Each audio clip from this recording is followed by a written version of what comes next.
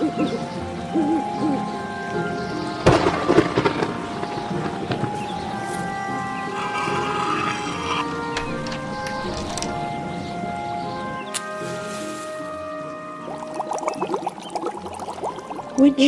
and Weird podcast. Hi, Witchy and Weird. I just wanted to pop in before the episode starts to give you a little update on what's happening over here. So I have decided to swap episodes to drop every Monday now, so you can start your week off right with Witchy and Weird shenanigans and yours truly. So get ready to see those in your feed every Monday as opposed to every Friday.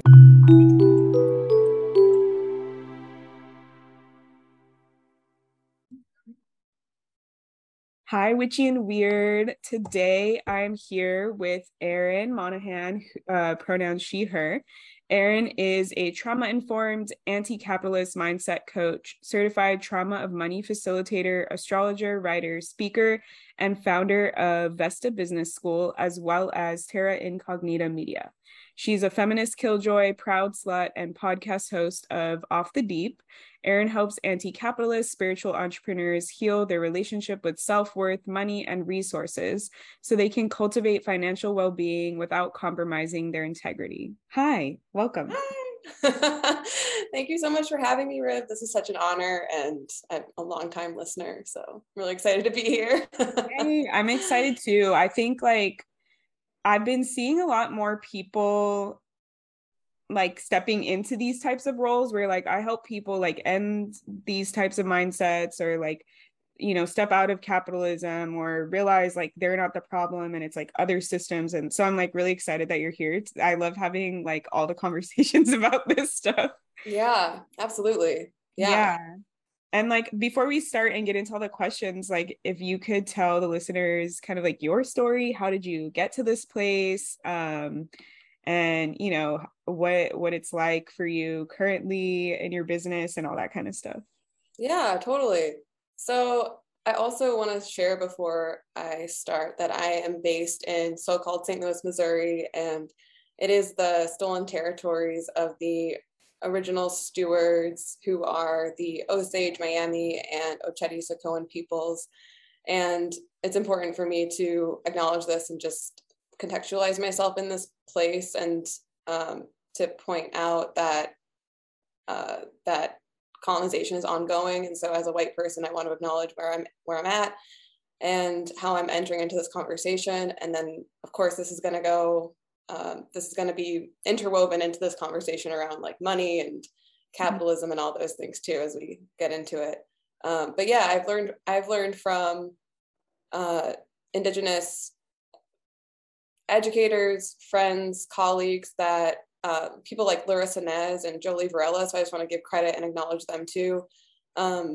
Especially, Jolie Varela, who is the founder of Indigenous Women Hike, who has deeply influenced my work. She has taught me a lot about, or nearly everything that I know about, ongoing colonization and the responsibility that I have as a white person to address and confront ongoing colonization and not think of it as something that happened in the past, but that it's something that is ongoing. And especially when we're talking about doing business from an anti-capitalist approach, this is something that we consider through and through, doing business on stolen land, and just to confront that on the daily. And one of the things that I learned from Jolie is that something that we can do that's tangible is to donate. And I just want to share this in case, maybe this is stuff that you already know, or that the people that listen to this podcast already know, but something that I've learned from Jolie that's a tangible thing we can do is to donate a land tax to the original stewards of the land that we're on, or an organization, an Indigenous organization or group that is local to where we're living and where we're at. Another way that we can move beyond land acknowledgement is to educate ourselves, of course, about the true history, educate our friends and family, and boycott Thanksgiving, or so-called Thanksgiving. And that's something that I've learned from Jolie as well. And so I hope to contextualize myself in that place, in this place, and in this history and ongoing process of colonization. And I encourage everyone to follow Jolie Varela and to support her work. Yeah.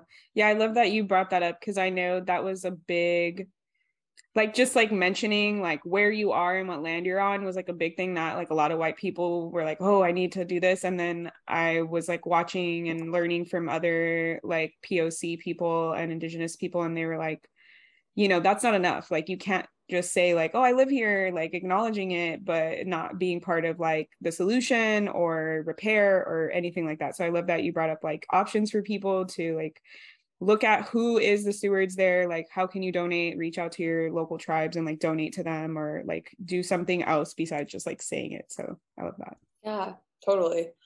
Yeah. And also, before I get into talking about who I am, how I got into this got into this work, I want to acknowledge that everything that I know and everything that I've learned, the big influences of my work are Black feminists and anti-racist educators, people like Erica Hart and Ebony Donnelly, and Black feminists like Audre Lorde and Angela Davis, Bell Hooks, and Toni Morrison. So, and I want to also acknowledge Kenya Budd, who is an equity and inclusion consultant who's based in so-called Portland, Oregon. So these are all people that have taught me everything that I know. And like when it comes to systems of oppression or the work that I do, their education and influence is present in my daily life and in my work as an entrepreneur. So, and Toy Smith, definitely want to shout out and give credit and acknowledge Toy Smith, because who I'll talk about more later, like her work definitely influences my work around doing anti-capitalist business. So yeah, I just wanted to like name those things too, that I'm not coming into this conversation as somebody who just came up with these things on my own as a white person. This is stuff that I've been taught and that I've learned, and want to always give credit where it's due. Yeah, I love that. And those are all like amazing resources for people to follow. Like if they have their own business or if they're trying to like decapitalize or unlearn things, those are great. I love Erica Hart. I love that. Yeah. So much good stuff. Yeah. Oh my God, I know. Their podcast, Hood Rat, From Hood Rat to Head Rat, is like a treasure trove of information. But yeah. Awesome. Yeah. Thank you. Yeah. And so I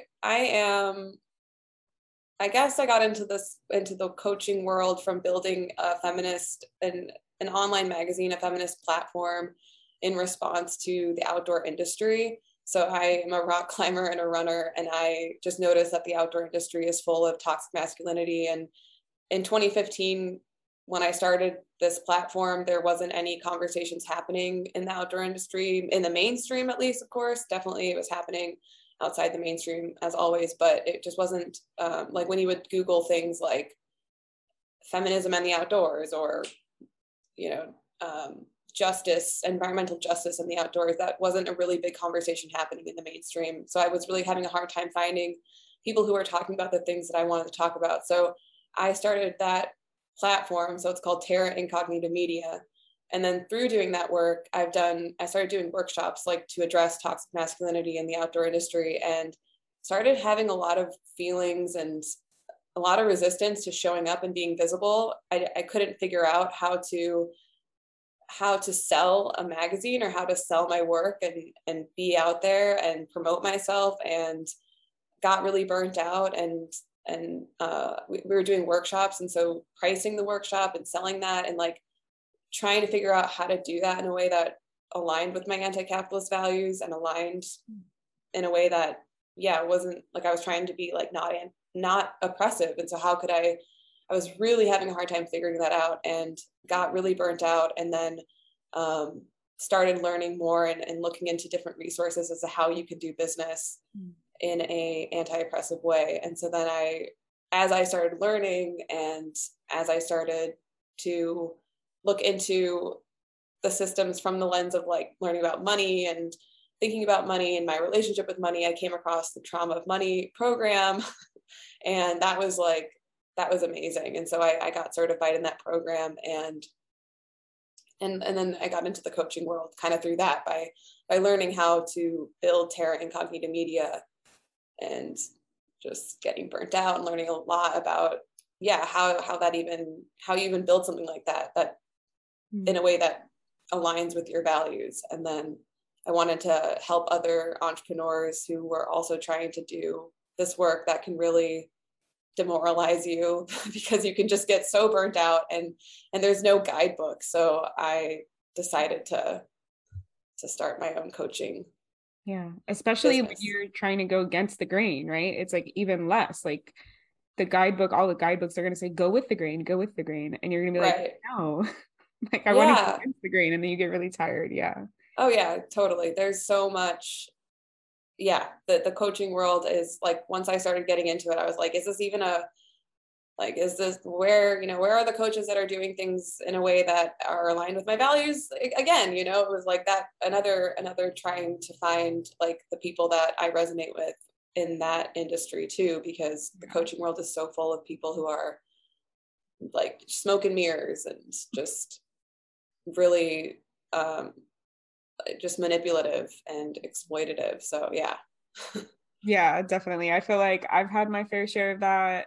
I'm sure like some of the listeners, I know we have like quite a few listeners that are like business owners and stuff. And I think it's such like I know speaking just for myself, it's like it was a vulnerable spot because I'm like, I don't know what I'm doing, and I want to hire somebody that will help me. And Right. you realize like all the stuff that I'm learning is not, it's like burning me out, but it's also like very capitalist. And then you're like, wait a minute, that's like I started a business so I wouldn't have to work for a corporation. I wouldn't be like contributing to this as much as possible. And yeah, it definitely is like a lot of people realize like a big cycle of like just rebranding stuff and reselling stuff. So I think it's cool that there's like more and more people that are like coming up, or like we're like finding more and more people as we're like realizing, and unfortunately have gone through like bad experiences. And then it's Yeah. like, okay, people like you who are like, okay, wait a minute, let's do it differently. Let's try and do it like with the least amount of harm as possible. And yeah, so it's really cool. Yeah, totally. There's so much unlearning, and like I've found that things that I did in the past, I was like, oh, that's just something that I was taught or that I had picked up from other people. And like, that's actually a really fucked up way to do business. Like, you shouldn't do that. You shouldn't do that strategy or whatever. So yeah, Yeah. definitely. Like, it's if anybody has had that experience where they're like, oh shit, like that was really fucked up for me to do that tactic or something, or that strategy in business. It's like, it's so much a part of the water that it's hard to see it when you're looking for that, like the how to, like the answer of how to do things. And then you're like, oh wait, things that I was taught were actually fucked up. So just to have compassion for yourself, and that there is a different way to do it, and you can, yeah, it's okay to grow and to change. Yeah, I definitely like my mentor when I first started, she was like, friend as many people as possible. When they friend you, like just message them, say hi, like be like, Yeah. open, like don't directly sell them anything because that's weird, but just like start a conversation with them. And then if they're interested in like what you're doing, then sell them. Right. And like even that, like when I was doing Right. It felt weird. yeah, she was like, Right. you're gonna have to practice. It's gonna be weird. You have to learn how to like pitch and sell yourself. And like I just felt like so awkward the entire time because I'm like, I don't know Yeah. this person. I'm not one to just be like, hey, like, who are you? Like, I don't even do that Yeah. in real life.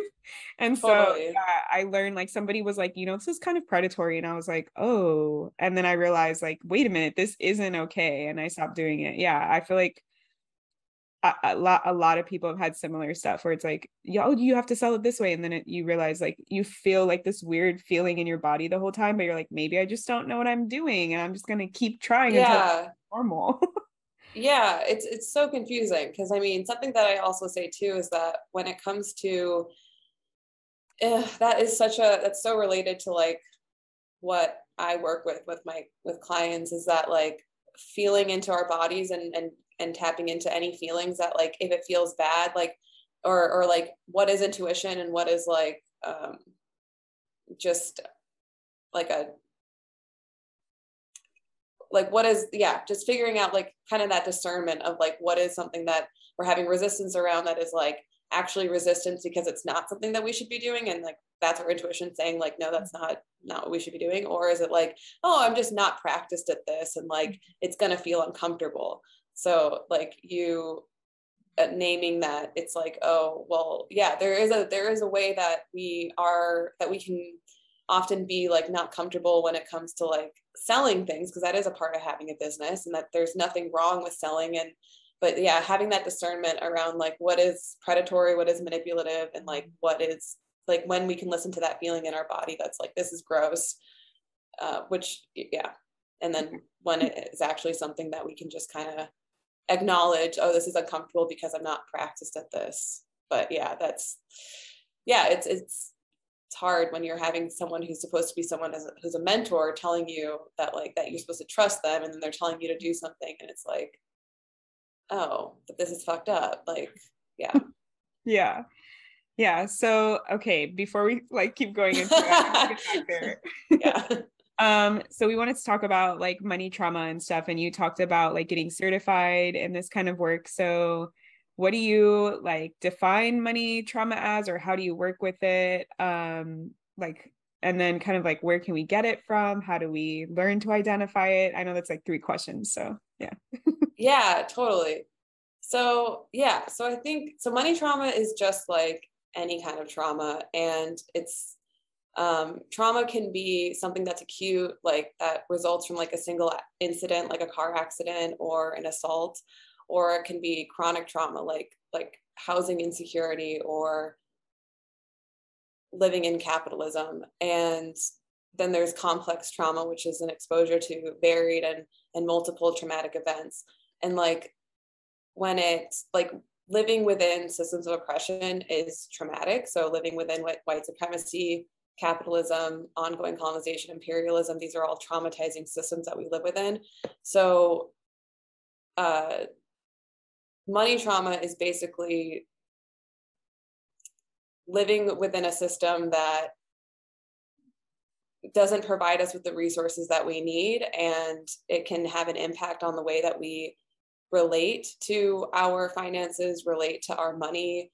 And something that trauma, like when we think about trauma, I used to think about it as like something that only war veterans have, but actually trauma can be something that is so seemingly subtle. It could be experiencing emotional neglect when you're younger. It could be like not being validated, but not feeling seen. And when we're between the ages of 0 to 7, we're like sponges. And so when we have primary caregivers that aren't providing us with all of the things that we need, like for example, for me, when I was growing up, I was privileged to have the material resources that I needed and the physical resources that I needed. And my parents did the best that they could. But looking back and after going to therapy and investing in somatic experiencing and healing modalities and things like that, I've looked back and realized that I didn't get the emotional support that I needed. And so that's a trauma. So there's different ways that trauma can show up, and it's often not as obvious as we might think it is. Mm-hmm. And so then I like to talk about attachment theory, because I think that's are you familiar with attachment theory at all, or like Yeah, I have avoidant attachment. Okay. Great. Yeah, I'm really influenced by Sylvie Kajin's work on, I don't know if you've looked at her stuff or her work or whatever, but she's taught me a lot about attachment theory. And so I lean towards anxious avoidant attachment style. And I like to kind of say leaning towards, which is what Sylvie does too, because we don't want to like box ourselves in, because we're also dynamic people, and we can have like, it can show up in different situations. Like you can be secure in one situation or relationship, but then it might not look that way in a different relationship. But I do tend to be more anxious leaning. So that usually sets itself in within 0 to 7 is when we might develop. We all develop an attachment to our primary caregivers, and depending on what they were able to provide us with, we might develop a more avoidant leaning attachment style. And often that looks like hyper independence and repressing our feelings and just feeling like we can't ask for help. Yeah. And disassociating from our bodies. Right. Like you could tell, describing my childhood. Exactly. Right. And what people might call being parentified for some folks. And then also then you have the like people who are like me, who lean towards anxious attachment, who feel very dysregulated or insecure when there's not like constant attachment physically. Like if the person leaves, if your parent leaves the room, if the parent leaves the room and the child is going to feel completely at a loss and terrified and scared. And it results, an anxious attachment style results from the parent not always being there. Like sometimes they're there, sometimes they're able to meet the child's needs, but then sometimes they're not. So there's this kind of like insecurity that can develop around that, where it's like the child doesn't know, like, is my parent going to be there for me, or are they going to dismiss me? Are they going to validate my feelings? Are they not? Or are they physically going to be there? Or are they not going to be there? So yeah. And then be like if it's like inconsistent too, like I don't know how they're going to react today versus tomorrow, and so I'm anxious about like what's going to happen. Like, will they yell at me? Will they be proud of me? Right. Yeah, exactly. Yeah. And so then the way that if we can apply, I would recommend everyone look into attachment theory more, but the way that we can apply that to money trauma is that might look like not wanting to look at your bank account. If you are like being avoidant towards your finances and just, like, I'm not going to look at that bill. I'm going to pretend like it's not there. I'm not going to look at my bank account. Or anxious leaning folks like me might check their bank account all the time, or they might be in their head like very feeling like hyper vigilant around their money and always worried about it, and just in a spiral of like thinking over, like hyper activity in their brain and thinking about it constantly, thinking about their money constantly and worried about it. So a hyperactivity versus like almost like a hypoactivity. Yeah. I definitely feel like I have like some anxious stuff in my money. Like I'm always like thinking, okay, if I spend this and I make this money and I do that and then do that. And I think it's also really hard for people to not be in that if they don't have like the resources, right? Like if they don't make enough money in their job, or like they don't have a job, or like different things like that, then you're like constantly like, oh, I need to move this over, I can't buy this because I need to save for this. And so it makes it hard to like break out of those cycles, I feel like. Oh, absolutely. Yeah, totally. So okay, so there's more than just the two, right? There's avoidant, anxious. Isn't there like two other ones? Yeah, there's secure and then there's fearful avoidant. So okay. Fearful avoidant is kind of like I kind of imagine it as like a mixture of the two. And secure would be like, you got your needs met to the best, like for the most part growing up, and you can respond to stressors in a way that it doesn't completely throw you off if there's some kind of a stress, or like usually if there's a conflict with someone, you don't like your world doesn't come crashing down if that were to happen. Yeah. So then I think you pretty much described like, so this would be like good for people to see like, okay, so how do I feel about my finances? Do I tend to like avoid them? Do I tend to like overthink them? And then what do you do like once you're like, okay, yeah, I think I'm like anxious attachment for like my finances? Yeah. So I wanted to make sure that I hit some things. So I took notes, if that's all right. I'm just going to make sure that because I just want to make sure that I hit some things. I know that, so a lot of this can show up, like money trauma can show up as it could be like overspending or underspending. And that's something that I think for me, really ultimately when it comes to healing our money trauma, it's just being aware of our habits. So there are two main things that I wanted to hit on. So let me just really quick. Yeah, take your time. I know everyone's different, and like I have like 3 Gemini placements and I'm Sagittarius rising, so I can just talk about shit out of my ass. Like I would do like presentations and just be like blah, blah, blah. But I know like some people are like, no, I'm gonna forget what I said. Like I need to look stuff and I need to make notes. So I totally get it. It's different for everyone. Right. Well, I'm a Virgo rising, so I'm like, yeah, you're like, I need to, if I didn't say it, I'm gonna like be mad for 24 hours at myself. Totally. Gotta do it justice. Okay.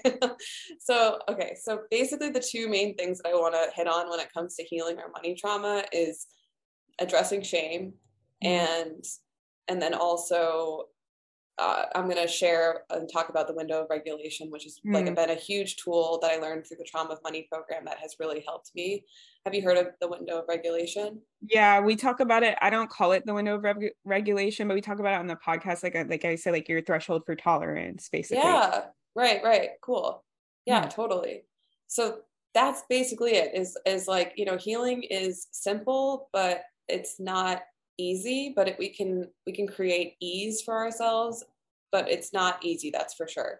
So ultimately when it comes to if we're thinking about wanting to move towards a secure relationship with our finances, a secure relationship with our partners or family or whoever it is, it's all about creating an embodied, as much as we possibly can, working towards creating an embodied experience with ourselves, like returning to our bodies, because capitalism and white supremacy and ongoing colonization and imperialism strip this connection that we have to our bodies, and the systems want us to be in our heads.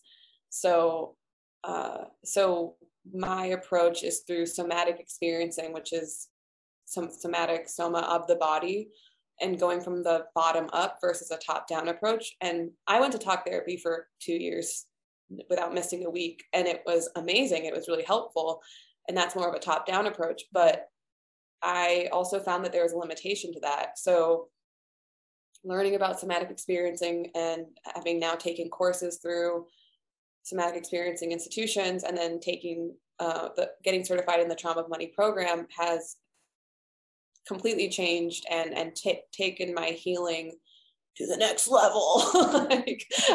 We're never healed, but it was just, that was what I needed. That really unlocked a lot for me, because because then when you get to the point where you're like, oh, okay, now I understand that, like, I can intellectually understand these trauma patterns or these trauma habits, and I can identify when that's showing up, but what do I do like now? And that's kind of a really shitty place to be in, is when I experienced that when I was like, okay, I know intellectually what's happening, but I don't know how to help myself right now.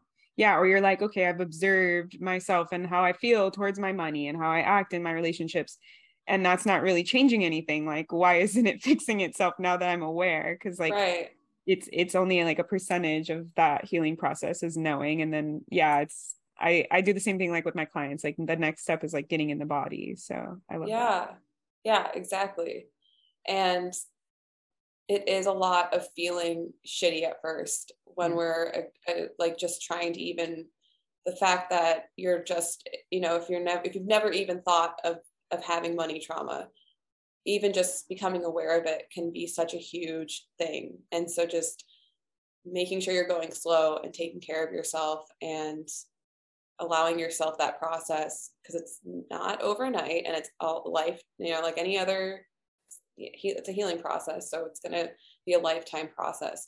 And it really, I thought that once I got to a certain point, I would start feeling really great and awesome and all my problems would go away. And that's not the case. Like, I don't, and I think that's also, that goes into the idea that happiness is something that the Trauma of Money program also talks about, how the society that we live in is obsessed with the idea of being happy, and that happiness is this like end all be all. And if we're not always happy, then there's something wrong with us. But really, that's part of what's keeping us on this, like the rat wheel of like, or like the on this chase for dopamine, is that we're always looking for that next high or that next hit. So we'll for me, I would deal with my depression by going shopping or something like that, because I'm like, there's something wrong with me if I'm not feeling good, or there's something wrong with me if so I would go shopping, and consumerism and capitalism makes us think that if we buy more things or if we spend more money, we can find the solution to our problem. And that is the trauma of money too, is that the way that it shows up, going back to what I was saying about overspending, is one of the ways that it can show up is by feeling depressed or feeling sad or feeling anxious, and seeking out a way to fix it, quote unquote, by spending money on something. And then I would always have buyer's remorse, and then hopefully could return it if it wasn't an online purchase. But yeah, that's our brains trying to get the hit of dopamine. And there's nothing wrong with that. It's just that it's totally natural, but our society keeps us in this very dysregulated place where we're either, the hyperactive.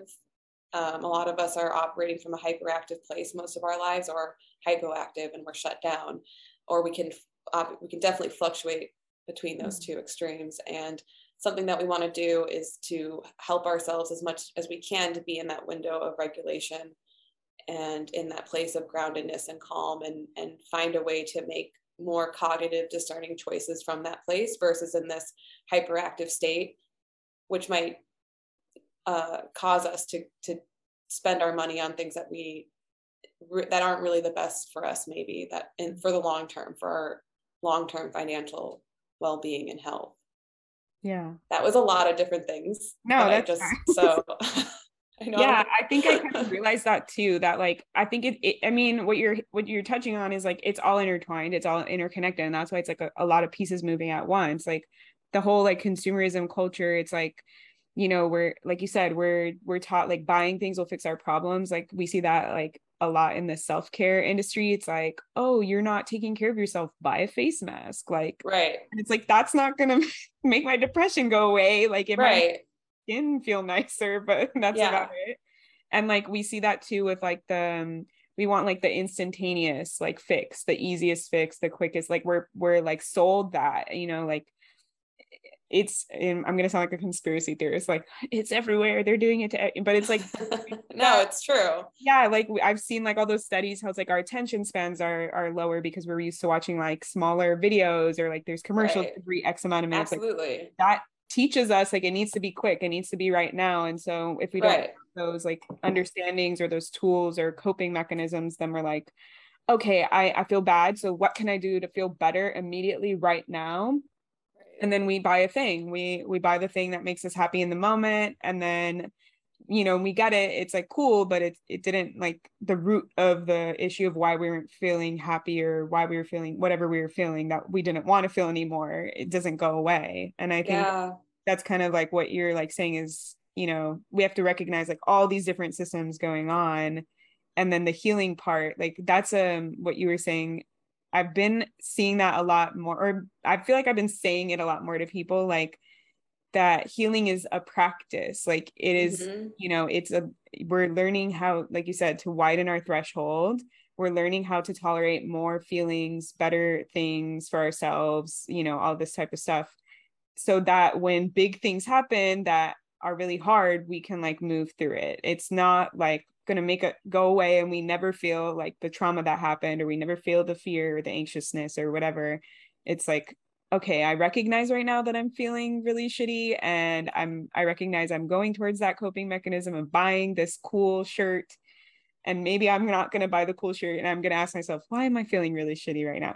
Like that's definitely like the cycle. And what else? Get in. Yeah. Yeah. Like what else could I do instead of buying that shirt? But yeah, like I have to resource myself. That like what we're talking about here then would be like, how do we resource ourselves then in that moment if we want to buy that shirt, or if we know logically like we probably don't need, or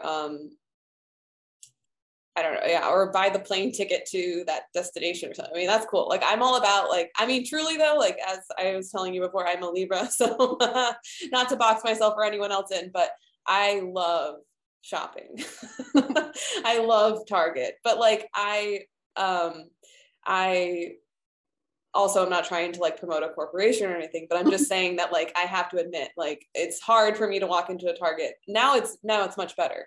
But growing up and everything, like I loved going to Target. That was the highlight. And then but realizing like, wow, my body feels overwhelmed and heightened and overstimulated at a Target or at the mall or whatever growing up, and how like you're saying, the society like it sets us up to have these responses, to want to spend our money and to feel like we can have that quick fix.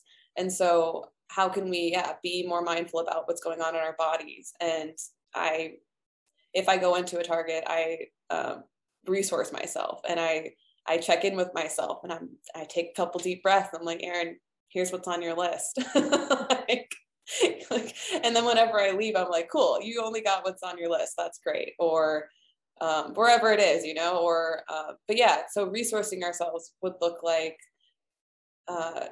taking a few moments to think about whatever it is you want to do, or the choices you're about to make, whether it's an online purchase or you're walking into a store, or you're thinking about buying a course or a class. Like I want to invest in my knowledge and in my education. Should I buy this course? Should I buy this workshop or something like that? Or should I work with this coach or something, or whatever it is? Sleeping on it, taking time, like not buying into the sense of urgency that white supremacy culture wants us to buy into. Going for a walk. For me, being outside helps me to kind of clear my head. I like running and moving my body to resource myself. I mean, yeah, and things like taking a bath, that's part of resourcing yourself. Sometimes we just need to eat. Like when we're talking about regulating our nervous system, oftentimes when I'm feeling anxious, I know that after I eat something, or not all the time, but a lot of the time, I'm like, wow, I was just hungry, and I went way too long without eating. So I'm way more mindful about, I need to be eating snacks throughout the day, and then meals too, just not ignoring our body's needs, which is something that can happen when we become adults that felt like when we don't get our needs met when we're growing up, it's really easy to ignore our own needs and abandon ourselves when we're older. And that go ahead. No, I really like that. Those are all like really good like examples for getting into your body, because I think like the somatic part of it is like severely left out in a lot of teachings and everything, like when we're growing up, and we don't realize like actually my body is like really important in this equation. Like I have I would do like emotional eating. That was like one of my coping mechanisms for my childhood, and my therapist was like, every time like you want to eat that like thing, like drink a sip of water, like then ask yourself like, am I still hungry? Like, is it actually, because you're trying to like teach yourself it's not hunger, right. Like I'm trying to fill an emotional need immediately, instantaneously, and so I'm gonna eat this thing. And I think that type of like that simple like example kind of is like exactly what a lot of people are going through and what we're talking about. It's like, do I need to buy this right now, or could I tap in with my body and see what's going on in my experience? And I love that you brought up being overwhelmed in a store, because I think we take that like for granted, like that probably like a lot of people are overwhelmed all the time by a lot of things going on. Or we had like a fight or flight trigger response, and then we had to like go to the grocery store anyways because we still need to get groceries even though we just had a fight with somebody or something. And it's like not realizing that we're like overwhelmed. Like it seems so simple, but it's like actually like ask your body what's going on, like seeing all these colors and all these products and like huge stores and things like that. Totally. Yeah, absolutely. And I think that it's something that came up for me on a really horrible Tinder date recently that I'll never see that person again. But we were talking about,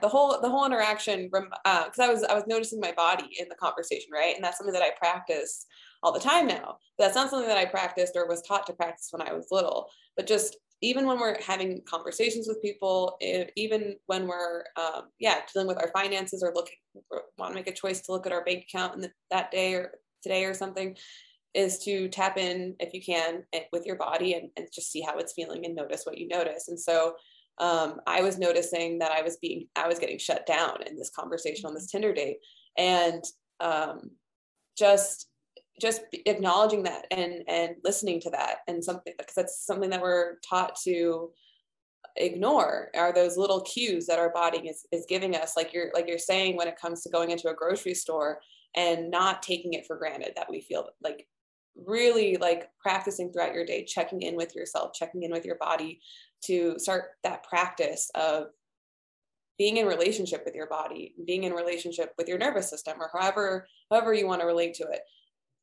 But yeah, because we do take it for granted, and it's something that I've been practicing listening to more, instead of being like, oh, I'm just overreacting, or oh, it's no big deal, or like, look at all these other people, like they're doing it, it's fine. But yeah, I think we do. I mean, we definitely, or for many of us, we are operating out of trauma, because trauma is ultimately stuck energy. And we live in a society where if we experience trauma as kids, because a lot of us did, I don't know who hasn't experienced trauma, especially living in capitalism and systems of oppression, white supremacy, patriarchy. Like I don't believe that there's anyone on this planet that hasn't experienced trauma. So, and we don't have a society that allows us to take the time, space, and provides us with the resources we need to be able to process that trauma, which is ultimately stuck energy, and stuck energy needs to be discharged.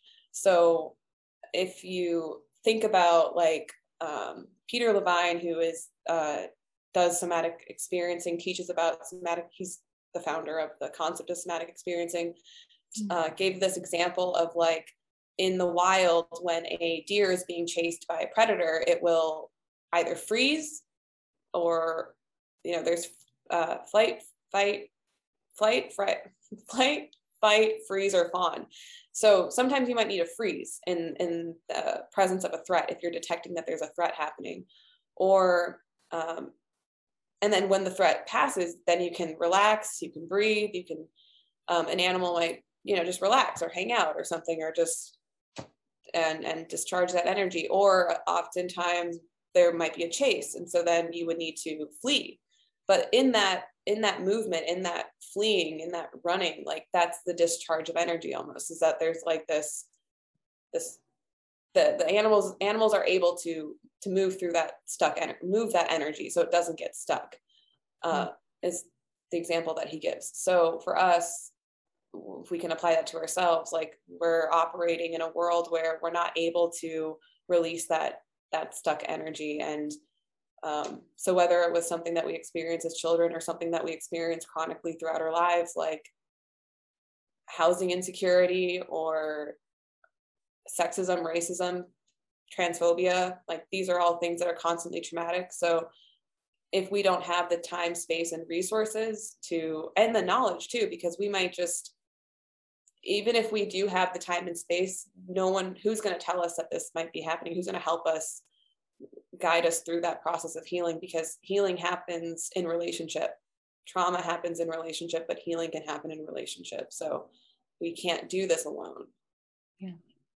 Yeah. So what advice would you give to somebody who's like, okay, I'm like kind of aware of like my habits and like my attachment or like my trauma, but maybe the somatic stuff is like new for them, and they're like, okay, how do I start? Like, because you were saying like, tap in with your body, like how does one do that, especially if you're like, I'm starting from a place of like not even knowing the cues that my body is giving me, like how you were saying, Right. like, oh, I should do this more, like, oh, just suck it up, or like maybe, I know like for me when I was growing up, like it was the norm for me, like my threshold was like being always chaotic, being always stressed, being always feeling unsafe. And so like when I was in other spaces, it didn't seem like weird to me to be unsafe, because I was like, my body was like, I'm used to that, like I've lived in that for so long. So it's like, what advice would you give to people for like, okay, so how do I start listening or tapping in or understanding what those cues are that my body is giving me? Yeah, I love that you bring that up, because our bodies are intelligent and brilliant, and the way that we've coped and and the things that the coping strategies, if you want to call them that, throughout our lives are things that have helped us to survive. So not shame ourselves for these strategies that we're noticing maybe aren't helpful for us anymore, but that these are things that we've developed from childhood, most likely, that allowed us to get to where we are now. So not shaming ourselves for that. And if you're recognizing that you're having, okay, so let me back up.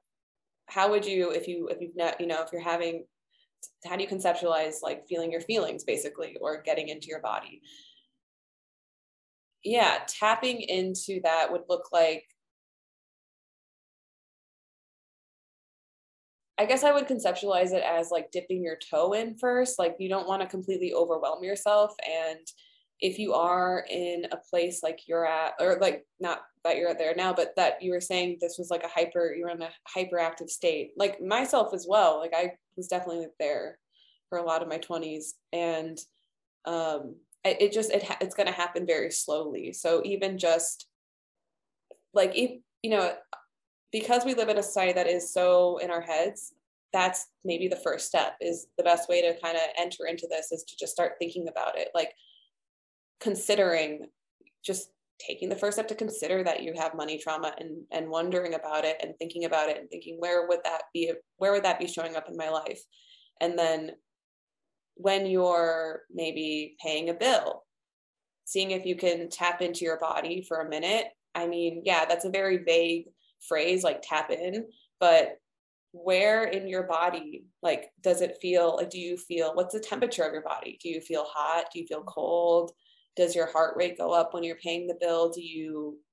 Are you getting choked up? How's your breathing? Yeah. Take note of your breathing.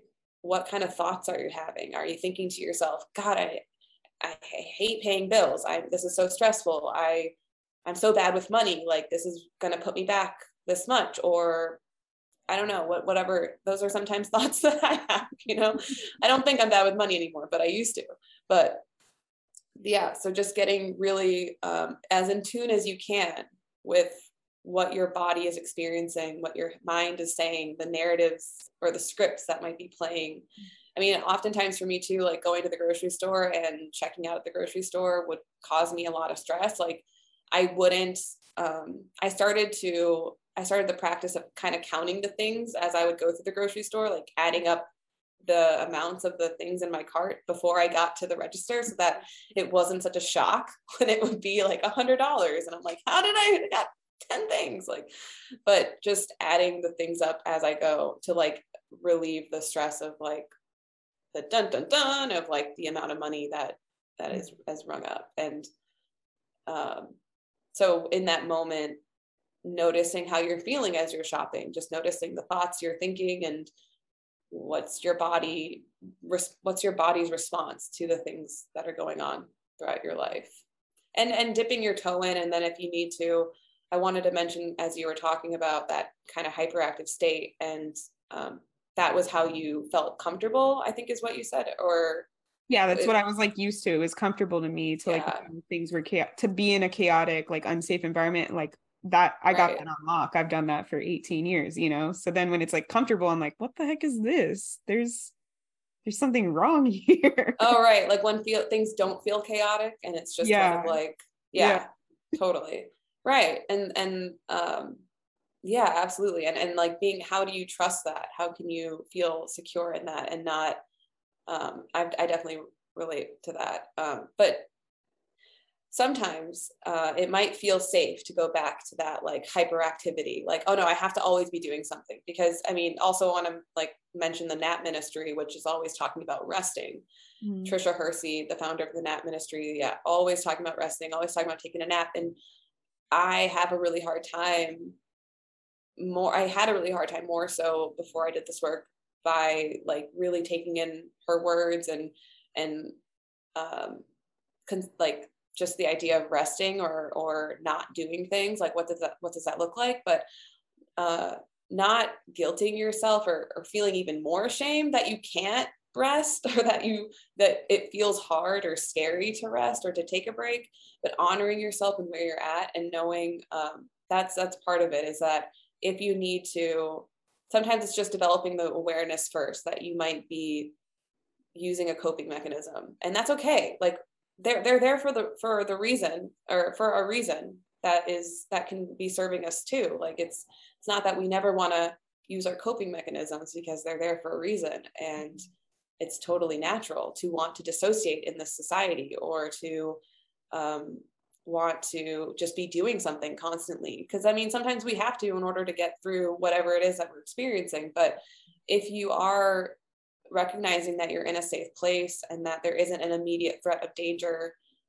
then dipping your toe into that area of like, maybe I can just rest and do nothing today, or maybe I can feel into my body, because I know that that's really uncomfortable for a lot of people and can be really scary, and feeling your feelings can feel like such a weird, vague thing. But I think talking to our friends, if you have a safe, trusted person that you can talk to help you, like say that, you could say, I'm working on feeling my feelings. Can you be my accountability friend or person or something? Or, but yeah, I think starting with like the awareness and the headspace could be a great entry point as we're trying to work on what does tapping into our body look like for us? Yeah. I like that you brought up like you can start in A or B. Like for some people where it's like it might be your body feels unsafe or you're disassociate from yourself, like try just observing, try from the head first, and like trying to remove that shame of like, this is just what I did to survive and there's nothing wrong or right or whatever about it. It's just what happened, and now I'm realizing I want something different, and that's okay. And then I like that you said like the other part of it where it's like, now that I'm maybe aware or I'm in the situation that feels like triggering to my body, like where am I feeling it? Is my body, like I know a lot of people who talk about money trauma, like the root and like clenching your butthole and like stuff like that is such a big thing. It's like, right. Is my whole body tense right now? Like what if I stop to like observe what's going on in my body? Like I'm sitting like hunched over and I'm like, my body is like, my shoulders are like, oh, okay, right. that's what I'm feeling right now. Like I'm holding on to this, like I'm literally trying to hold on to my money while I'm parking it at the grocery store. Yeah. So I think like really trying, if the feelings part is hard, like trying to see like, okay, what is the physical sensation that's going on in my body right now, or maybe lack of physical sensation right now, like am I just somewhere else? Totally. And then, getting into the feelings part. I've had people I've seen, I need to look up like where you buy it from, but you don't need to actually buy it. But there's this cool video or somebody that I saw, like they had a pillow with like the wheel of emotions on it, so that they could like try and point to the feeling that they were actually feeling. But like you can just print those on a piece of paper.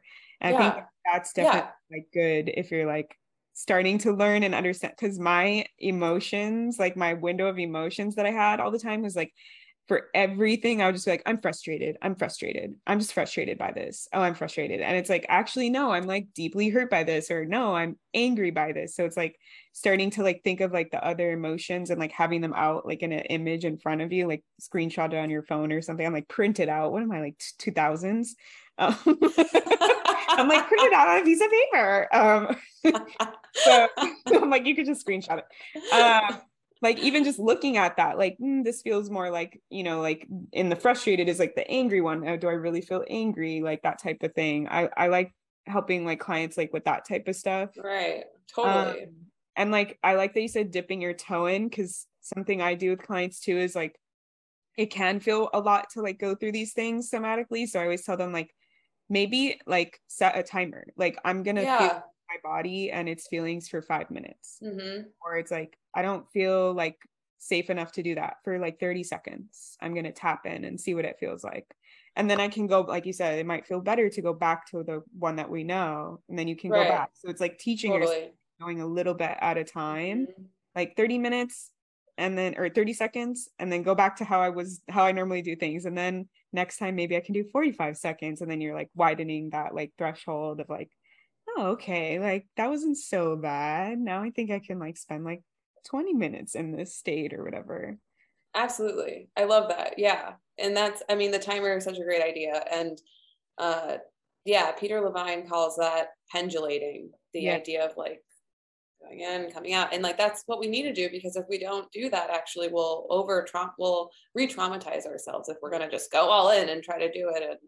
And yeah, so absolutely. Yeah, I think a lot of people talk about that, especially with like safety and feeling safe. They're like, so how can you feel safe right now? And like, just the word for people is like, I'm not feeling safe now. And so it's like, you need to go from no safety to safety. Like it's like gradual. And I think that can be applied to like everything, especially like with money. Like I remember when I was like my first business coach, it was like a lot of like manifestation, like new age stuff. It was like, how can you change your relationship to money? Like maybe right now you feel like your relationship to money is like, you know, you don't like money or you think it's evil or whatever. And it's like, how can you love money? How can money be your best friend? And like every time I would like try and think that, I would just be like I would feel like so tension in my body. I'm like, I don't like, how do I just like force myself to like love money, you know? Like yeah.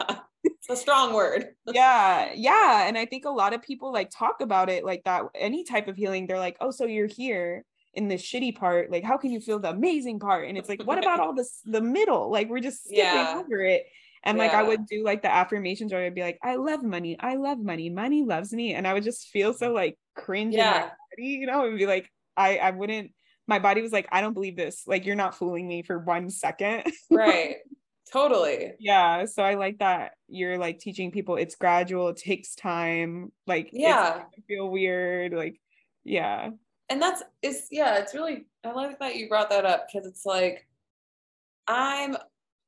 it reminds me of, I don't know, there's like a nuance there of like, you know, I love and support Cardi B singing about money, you know, like that is awesome. And I want people to get their money and at the same time, there's like, I feel like it's nuanced when it comes to who the message is coming from, right? So when it's coming from like a white woman, like for me to speak about money in that way would be different and maybe not appropriate, because I have access to money as a cis het white person from an upper middle class background within education and all this. It's just so different, right? So depending on the the identities of the person who is telling you that, it's like, is that really I don't know. So saying I love money it's always kind of, we got to take into like our position and identities and things like that.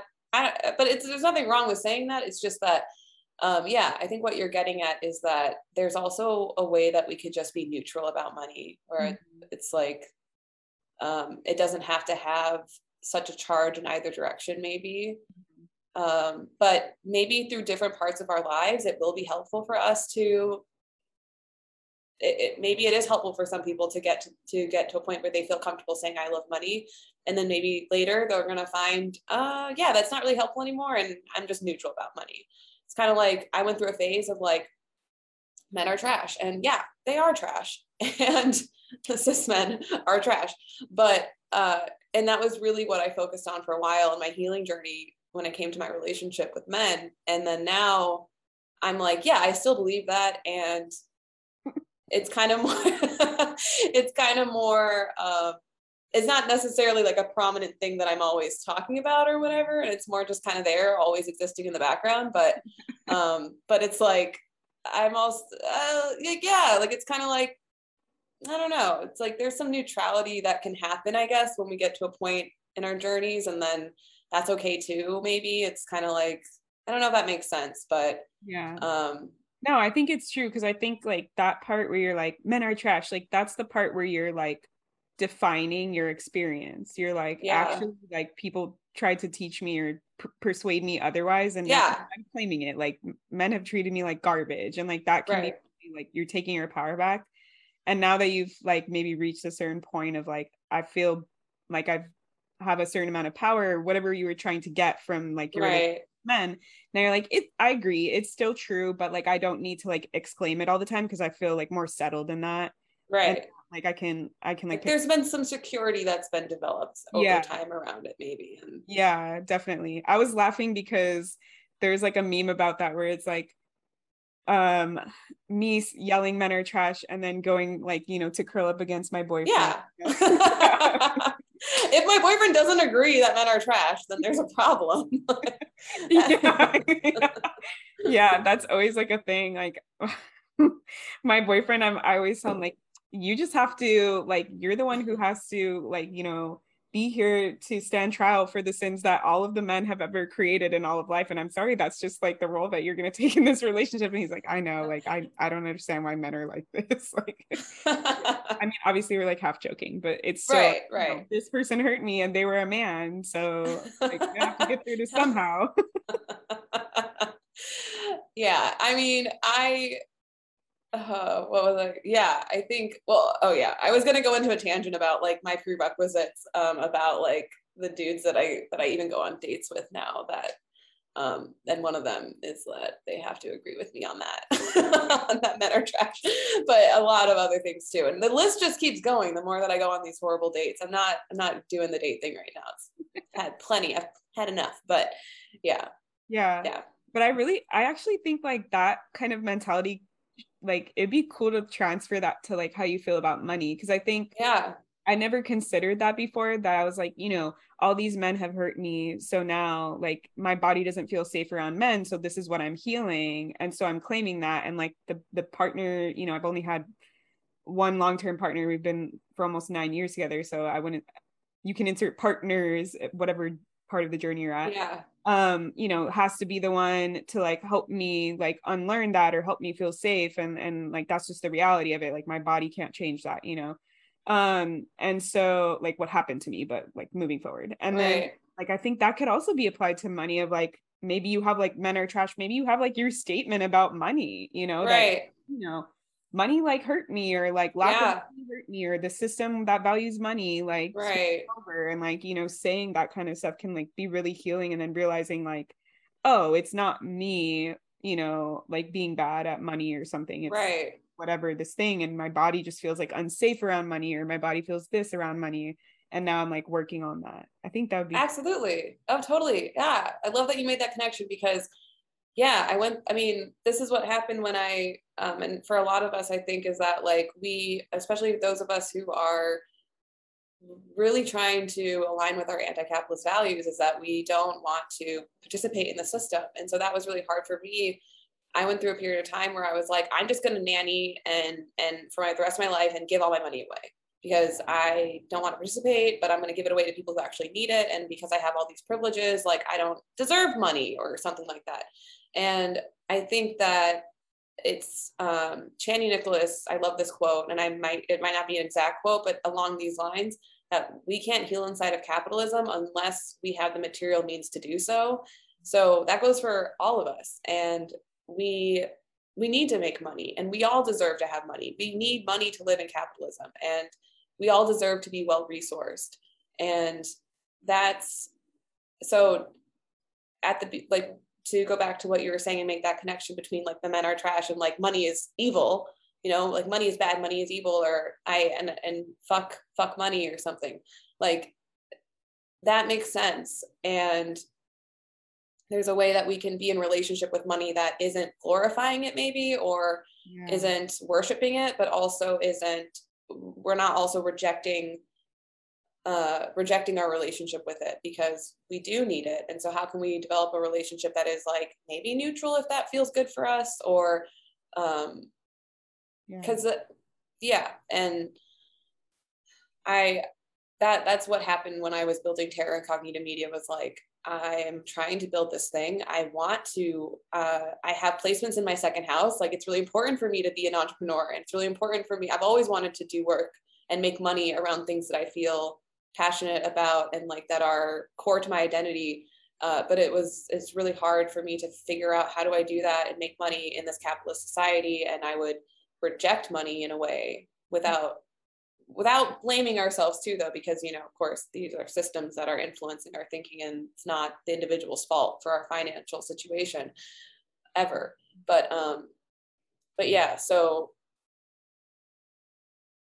I would think that like, money is bad, money is evil. I'm rejecting money. And then had to heal the narrative that I don't deserve to be well fed, well nourished, well resourced, have a healthy bank account, or whatever that is for me, to meet my needs and more. Because there's a trauma of money motto is there's enough to go around and more. But these systems create real and manufactured scarcity.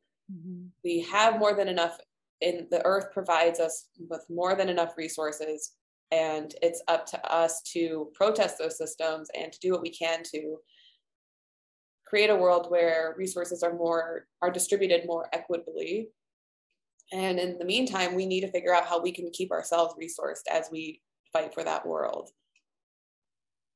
Yeah, there's like two things that came up that I like what you said, like with the idea of like money and neutrality, and when you said like not worshiping money, because I think like a lot of like money stuff like worships money, like you're talking about like a lot of rap music worships money, but like I was also thinking about like that new age thing where it's like money is an energy and you just have to get on the frequency of like money to like get money and like have it flow to you. Yeah, that's like very like worshiping money. It's like this exists at a higher level than you, and like you have to get to it. Right. And I think like what I was seeing was, you know, with the neutrality, it really is about power. It's about who has the power. Like if I'm feeling neutral, that I'm feeling like money doesn't have power over me, right? Right. Yeah.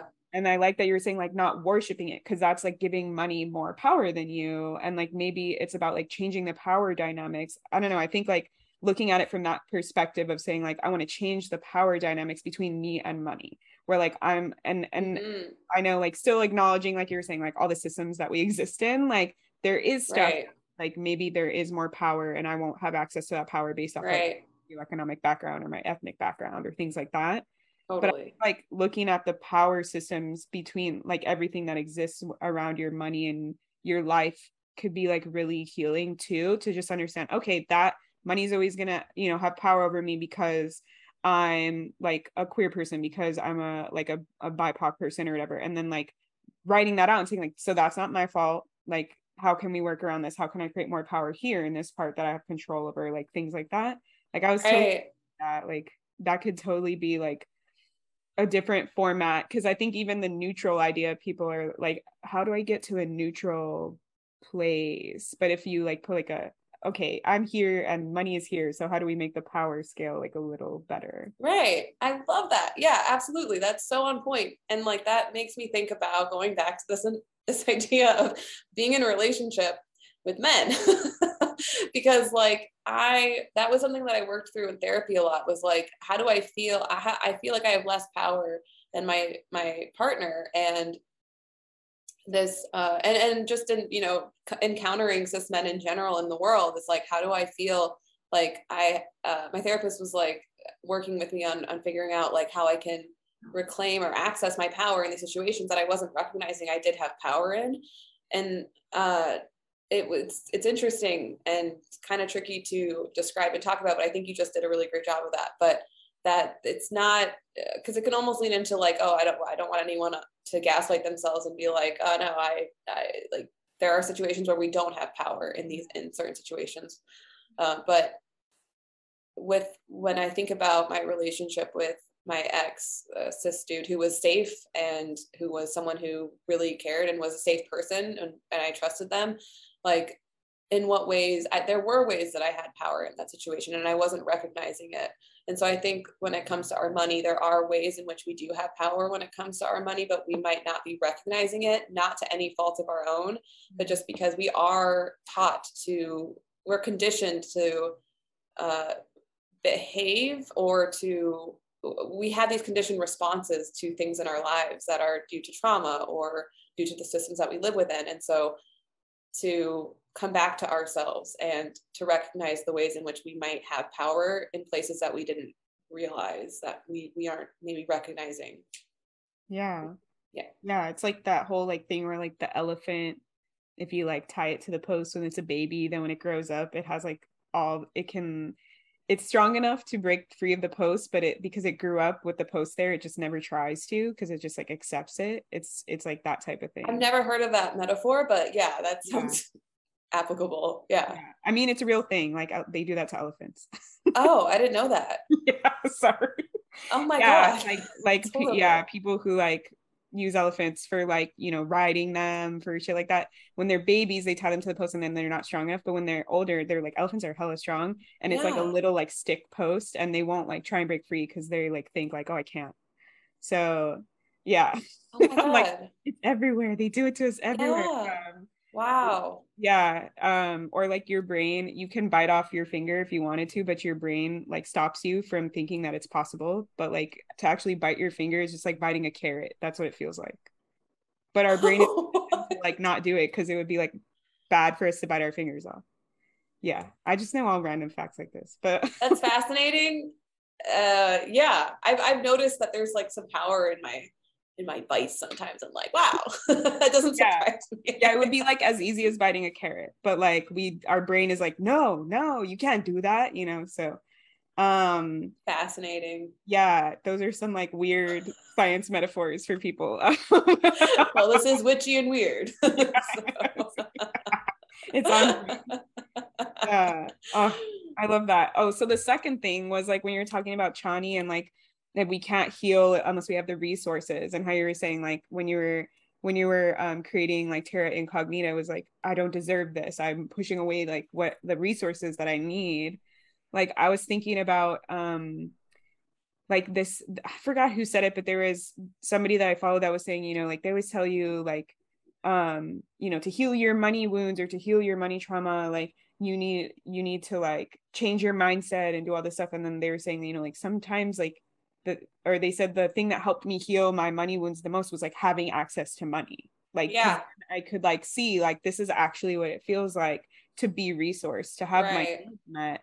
And now I can Yeah, understand more or accept it or whatever healing needs to take place. And so I think it's also like really nice that you're like kind of like grounded in that reality too, that it's like we are shifting things and it's not just about the mindset, it's like the body and the resources and like taking into account like everything as like a holistic like image or you know, whatever word you want to use.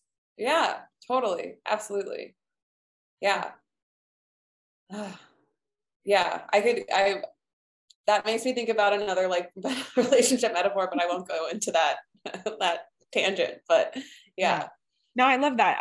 I think this conversation like has like bridged a lot of gaps for me because I love how you keep bringing up like relationship to men and like I think a lot of people could probably benefit from that, where it's like, you know, how we do one thing is how we do everything. And so, like, if it's easier for us to Yeah. understand this facet of our life because we've done a lot of work in that facet of our life, or we understand it and then like apply that Yeah. concept to another facet of our life that we feel really overwhelmed or anxious. Like, that's kind of how I'm seeing it, where I'm like, oh, these metaphors you're telling me about men, like, oh, instantly clicking, making sense for me. And I'm like, I could just apply that same thing to how I view money. Right. I'm like feeling nebulous and like weird about it, you know? So I love that.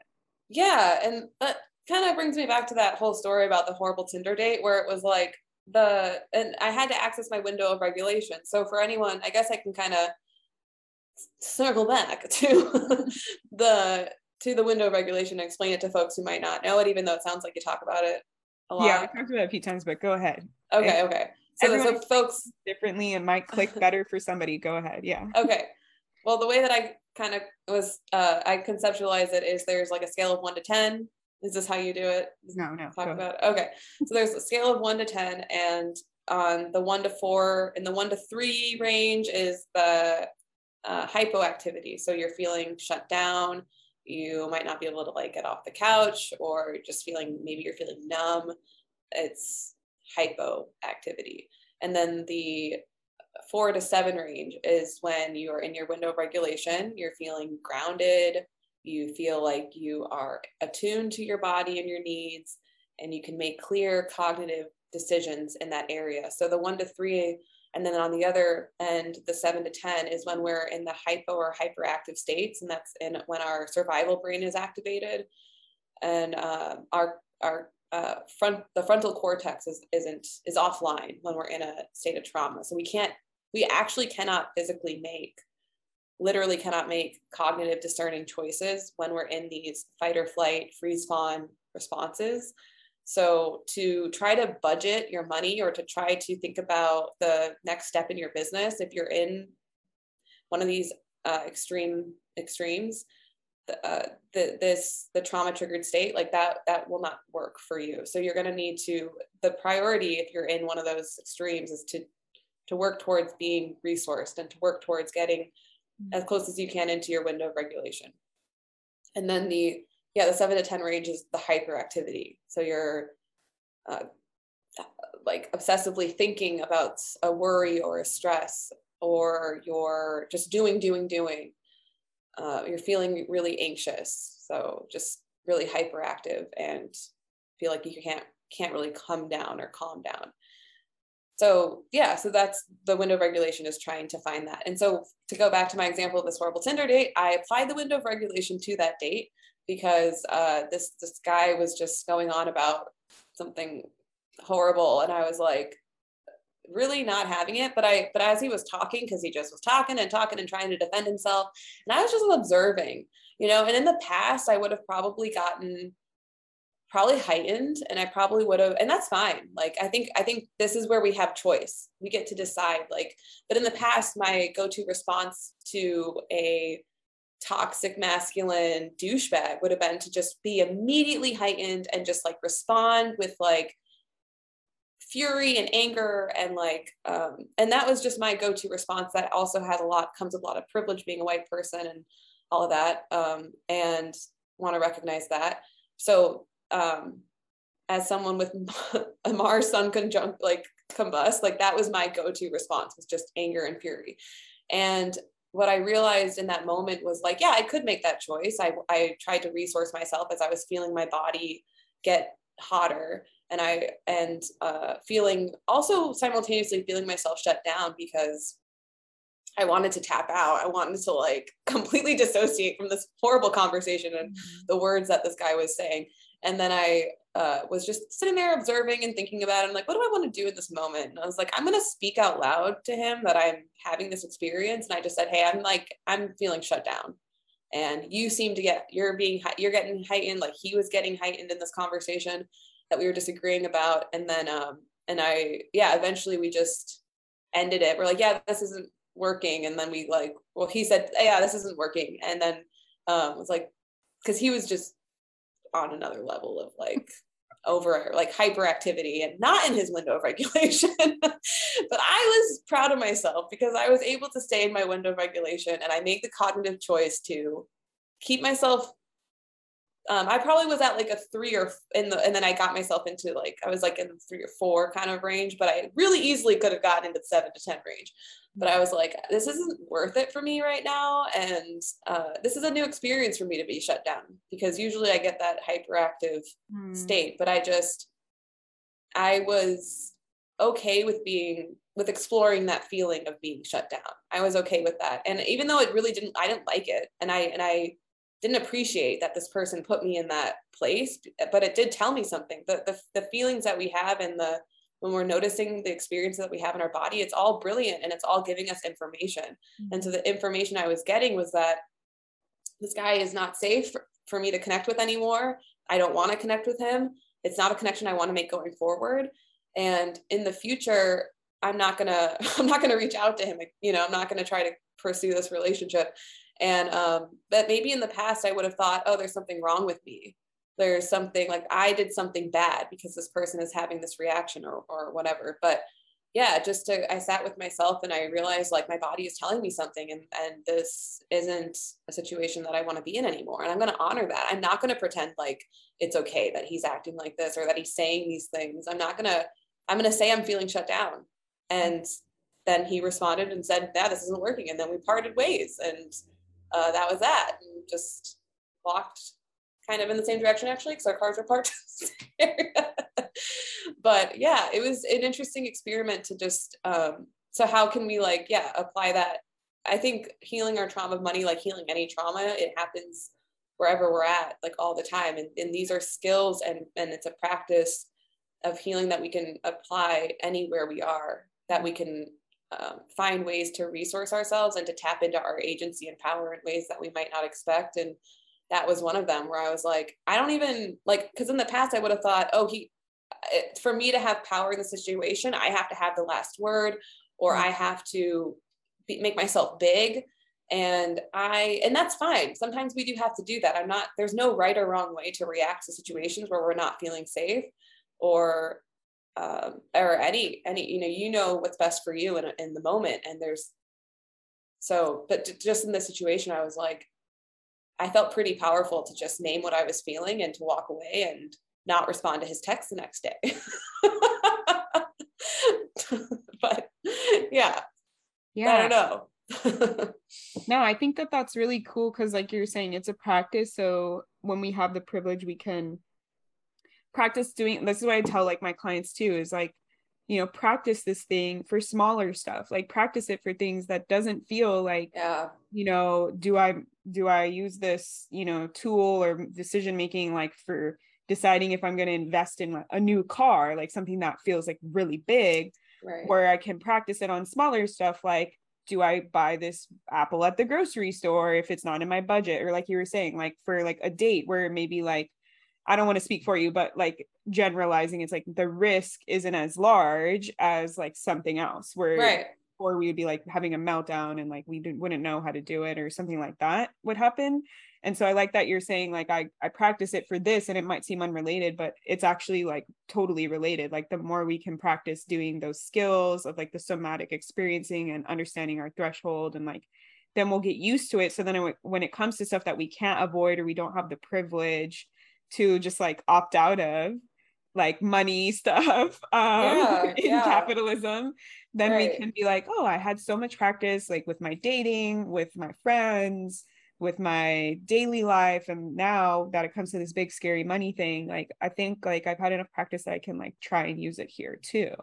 And so like I always like saying that because I think sometimes people are like, why are we talking about this? Like this has nothing to do with money. And it's like, no, it does. Like we have to practice like it, like like the term practice, it's a life practice. Like we're practicing how to experience life in the way that we would best want to, or we think is best for us at any given moment. So and when it applies to our businesses, it's like how could you apply that if you're talking to someone about your rates, or if you're saying this is how much I charge for this event? So if like you're doing astrology readings for an event, or somebody is asking you about like your coaching rates or your reading, like how much you charge for a reading, whether it's like in passing or in DMs or email or in person, that's usually when this feels kind of the most scary, I think, is when it's face to face. And so practicing that and not shaming yourself if you're like, oh, I didn't do it, I totally stumbled on my words, or I totally like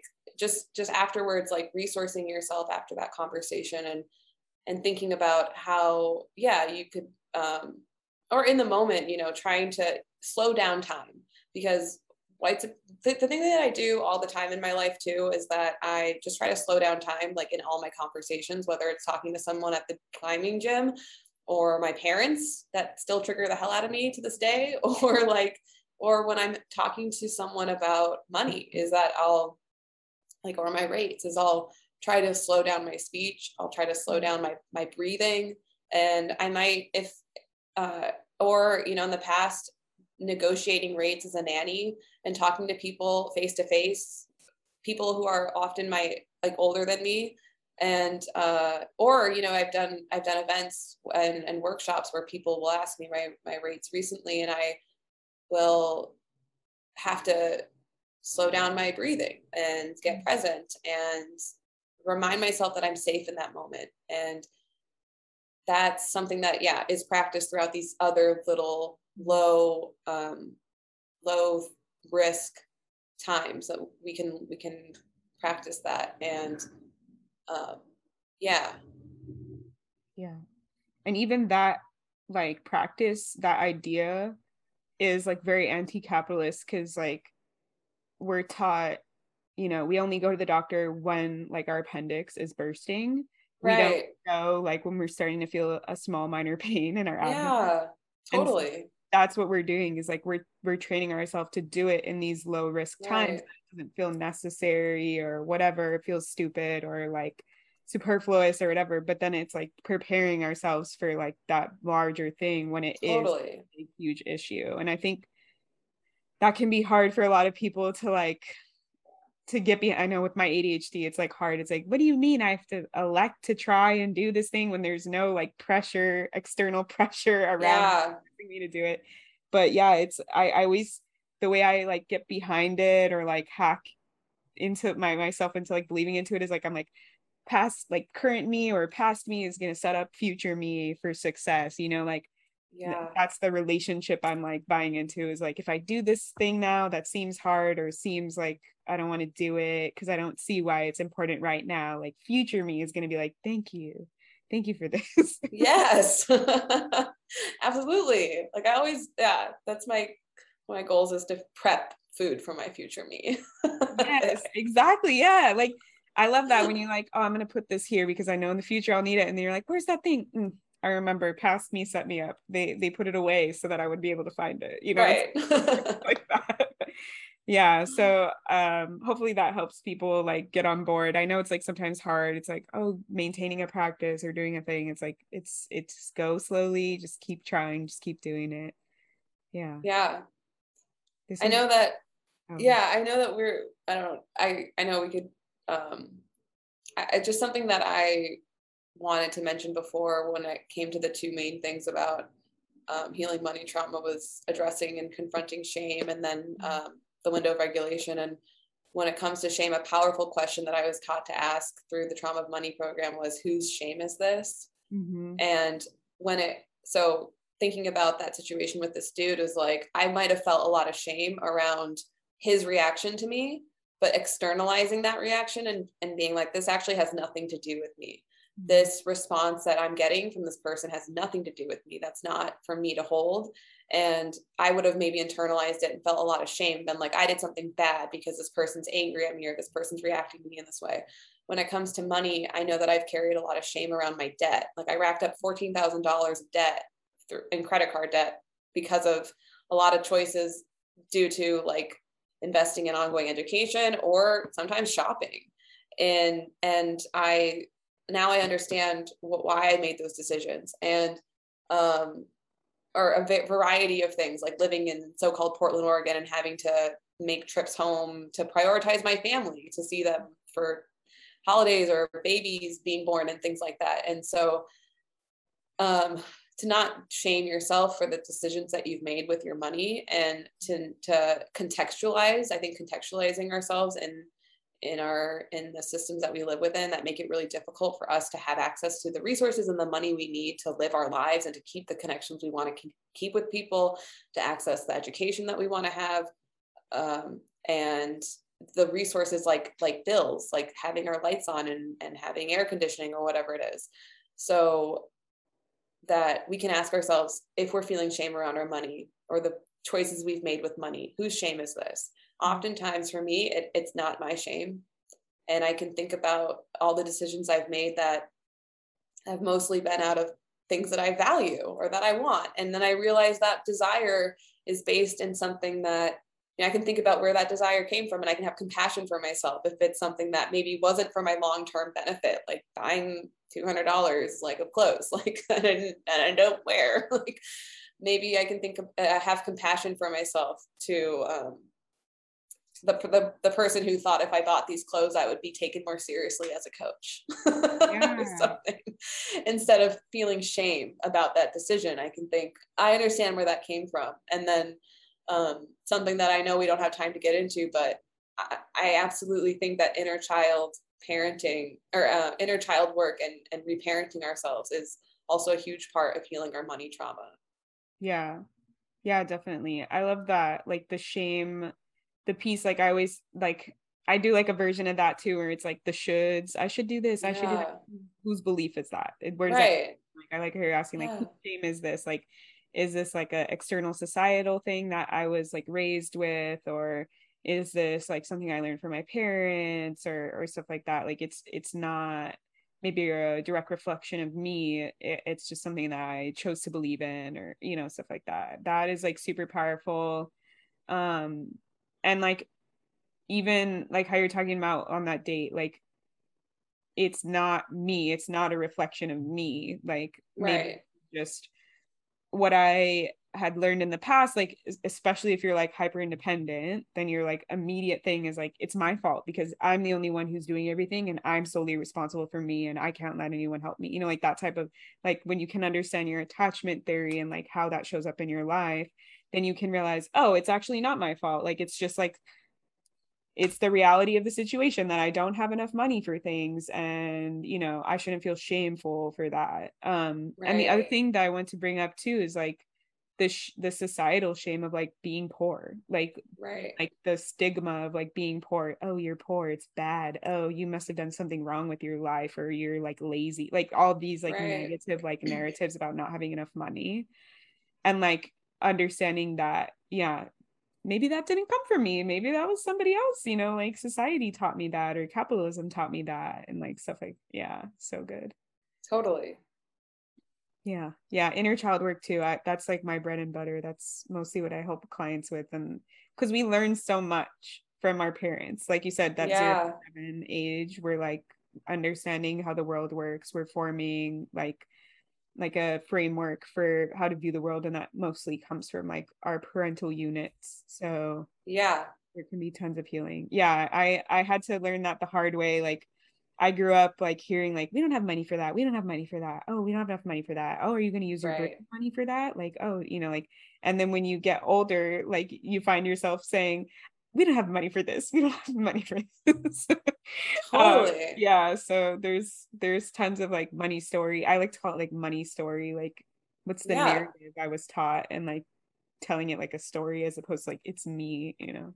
Oh yeah, and it's literally wired into the grooves of our brain, like these narratives. It's like, and so when we think about the idea of the affirmations that your coach was telling you, it's like that I love money affirmations, like those affirmations aren't necessarily bad. Like it's not that affirmations don't work or that visualization isn't helpful, but it's just that there's so much more to it than that. And there's like that can be an element of it that can be helpful. So we don't want to dismiss that, and that changing the narrative and thinking like, so yeah, like you're saying, like something that I work through with folks is like, what are your beliefs? What are the beliefs that you have about money? Like whatever they are, like acknowledge them, list them out. And then what do you want to believe about money? What are the core beliefs you want to have about money? How do you want to feel with money? And like naming that. And that might change as you are on this healing journey, but yeah. So good. So I feel like we're just gonna keep going, but I know. So where can people find you? How can people work with you? I know, and then I'll put all the stuff in the show notes because I know you sent like that link and stuff like that. But yeah, what's your Instagram, your website, any stuff you have going on? Feel free to share. Okay. So my website is erinkmonahan.com, and my Instagram is at erin.k.monahan. And I'm actually going to be hosting a free workshop coming up called Money and Anti-Capitalist Entrepreneurship on October 15th. I'm not quite sure of the time yet, but that is something that is free to attend.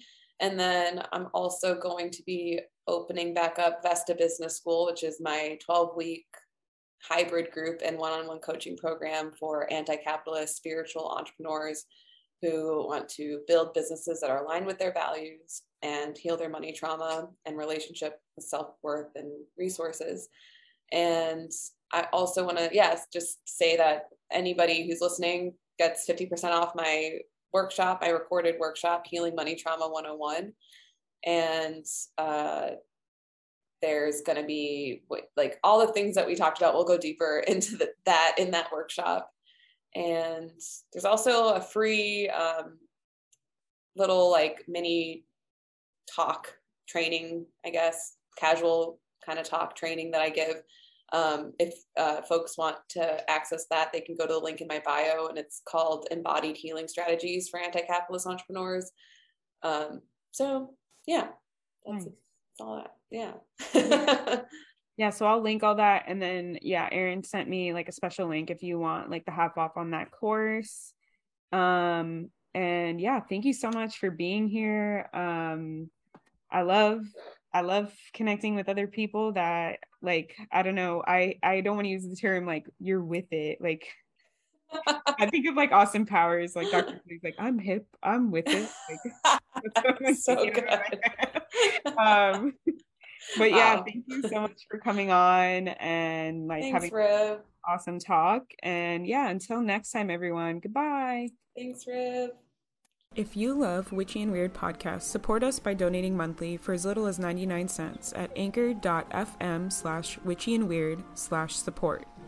You can cancel at any time and 100% of the proceeds go directly to the pod. Or, if you don't want to commit to a monthly donation, buy a coffee at ko-fi.com/witchyandweird to help fuel them while they record, edit, create, and upload content for the podcast. And if you're feeling extra generous, leave us a review on Apple Podcasts or Spotify and tell your witchy and weird friends about us too. Bye!